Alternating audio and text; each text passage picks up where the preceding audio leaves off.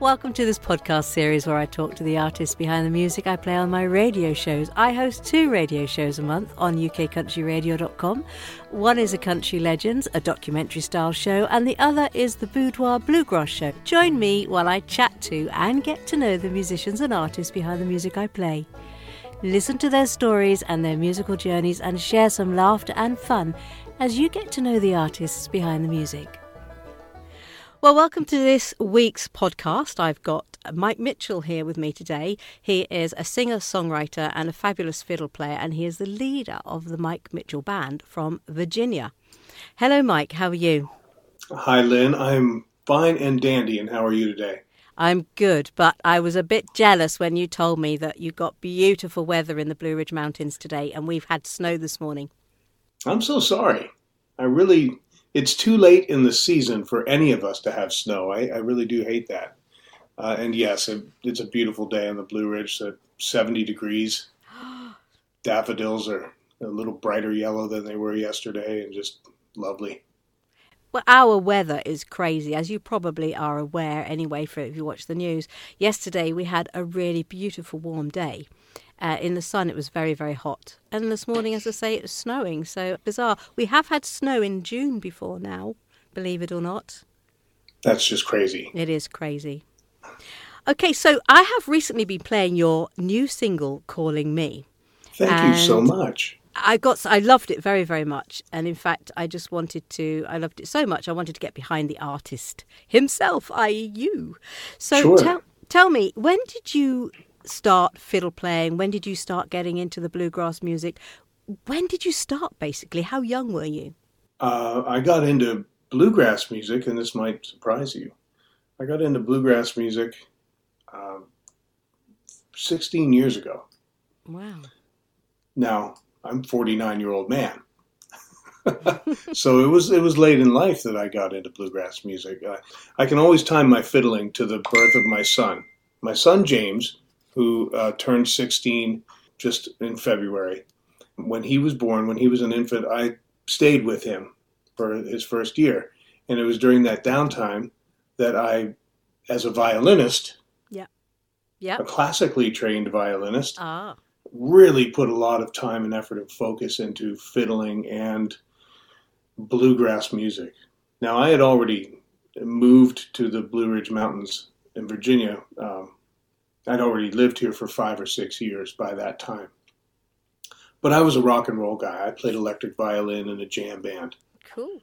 You know, and yeah, some of that was cool. But bluegrass came, so I lived in this area that's sort of the cradle of bluegrass music. And you were talking about having friends in the Smokies in Tennessee. This whole region, it's where it came from. And I was very much aware of that. And as I got older, and especially as my children began to get older, it became more and more important to me to know bluegrass, be good at bluegrass, and to be a part of that heritage, and then to pass it on to my children. And through that focus, I became a teacher of bluegrass, which I am full time. And there you go. That's where I came into bluegrass.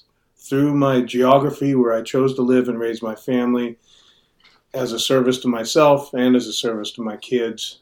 Yeah, that's where it came from. Now, I learned to play the violin from the age of 4 through the Royal Conservatory of Music in London, Ontario. The Royal Conservatory and the Western Conservatory of Music. And I was a terrible student. Absolutely. I can't believe that, Mike. The worst. Which is why God chose to make me a teacher. You have got the Floyd Music School, haven't you? Can you tell me more about Yes, that? ma'am. So the Floyd Music School is roughly around the same age, maybe 6 months or a year younger than this effort as an academic. Yes. When I took that year off of touring and got out of the rock and roll world, I approached bluegrass music academically. And my wife at the time, she was working full time Monday through Friday. And on Saturdays, I had a little time off from baby duty, and I would go into town and teach some private lessons. at the music store on Saturday afternoons. That lasted a few months, and I kind of wanted to build on that. Mm-hmm. And it's really interesting. Within a 30-day period, it went from a Saturday afternoon gig to a 40-hour-a-week full-time job. Thus, the Floyd Music School was born. My wife and I have been running it now for 15 years. That's fabulous. I was looking on the website there, and it looks so good. You really reach out to the youngsters, don't you? Yeah, we sure do. For the last 7 years, we've been offering online. So we were in the online music game long before COVID. And Floyd Music School is now, quite literally, it's worldwide. We teach music all over the world. Do you enjoy, well, you must really enjoy teaching. Do you get a particular kick out of seeing the young students just come in as a sort of completely new or maybe lacking in confidence, and then through your tuition, you must love it as you see them grow in confidence and grow in prowess?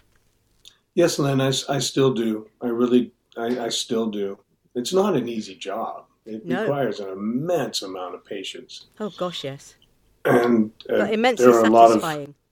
Well, it can be if you stick it, just like anything that requires an immense amount of patience. Yes. If you find that within yourself and stick it out, the rewards are just as immense.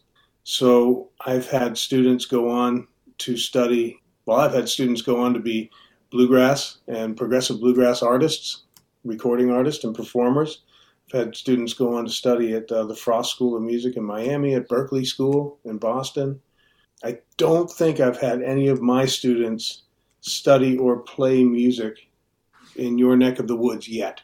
Yet. There's still time. Yet.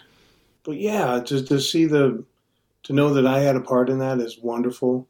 And the older I get, the more I enjoy the littles. I really love the little kids.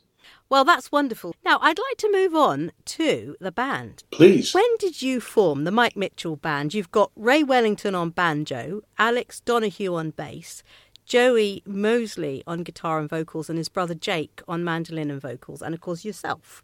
The Mike Mitchell Trio, we started a trio, or I started a trio, a bluegrass trio, with upright bass and banjo, and I would play the fiddle and the guitar. Started that 5 years ago and toured around our area, around Virginia and the Carolinas in the eastern United States. Didn't make a record with that. I had already had a solo record out, a record called Dead Center, that I made with Sammy Sheeler, the great banjo player from Lonesome River Band.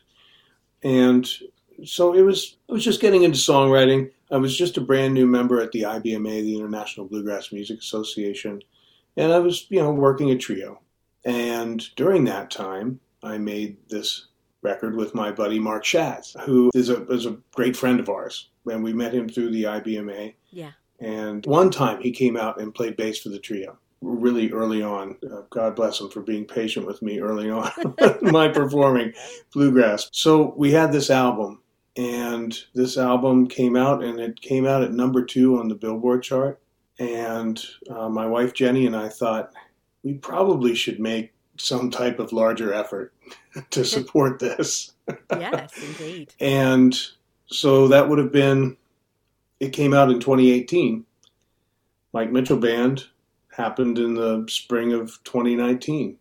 So it's pretty new. It's very new, actually. I didn't realize it was that new. Yeah. We met the Mosley Brothers Band at a bluegrass festival, regional festival where I had my trio. And I've always had an ear for really good talent. I try and make sure that I choose people who I can hear are better than I am. Yeah. That's my secret. If they, if you sound better than me, I'm probably interested in working with you. Yeah. Or at least to me, yes, you sound like you're more skilled, or maybe you have a little bit more heart, or something that I'm lacking, or I feel that I'm lacking. So I heard the Mosleys backstage and called them up, and my parents have a cabin. This is so provincial, but they have a cabin on a mountaintop, a log cabin outside of Winchester, Virginia, which is halfway between where the Mosley brothers, where they are from and where I'm from. We met at my parents' log cabin, played bluegrass music, and decided, here we go. And that's when Mike Mitchell Band started. Our first show was in fact, we had that little jam session, and then they brought their bass player and banjo player, and we didn't even we rehearsed in a hotel parking lot one morning and went to play a bluegrass festival and went on like a 3 or 4 day tour after that. They're usually the best times, aren't they, when you just got something impromptu like that? Absolutely. I'm not sure if the music was the greatest, but the memories will definitely be the greatest for sure. The memories like that, gigs like that are brilliant. Yeah, and that's Mike Mitchell Band, and so we got rolling.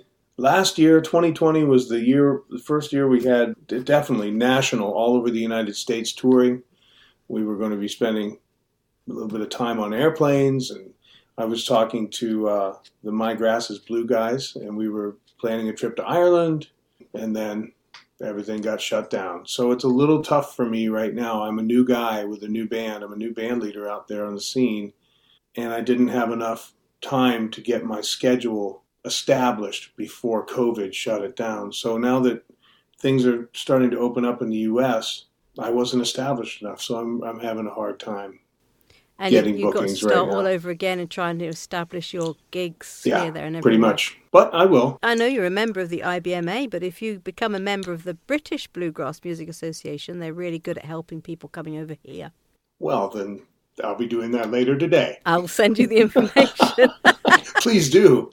Please do. We're so appreciative of yourself and a couple of other DJs in your market who have been playing this single. It's really got us excited to get over there for sure and to meet everybody. And I just wanted to let you know that I brought the band into Mountain Fever Records just last weekend, and we have 12 more songs cut. We slayed it. Records are generally hard to make, and there's a lot of going back and overdubbing and having to fix mistakes and general grumpiness. But this one just, it played itself. It was fantastic. So there's a whole lot more coming. Well, we can't wait. You make sure you send us that music as soon as you've got it. And I make will. Sure I get it into play. I can Absolutely. assure you about that. Okay, great. I'd like to move on about your songwriting. Are you one of these that gets the melody sometimes and then the lyrics, or sometimes you get both, or other times you just have some lyrics and then you'll find a melody?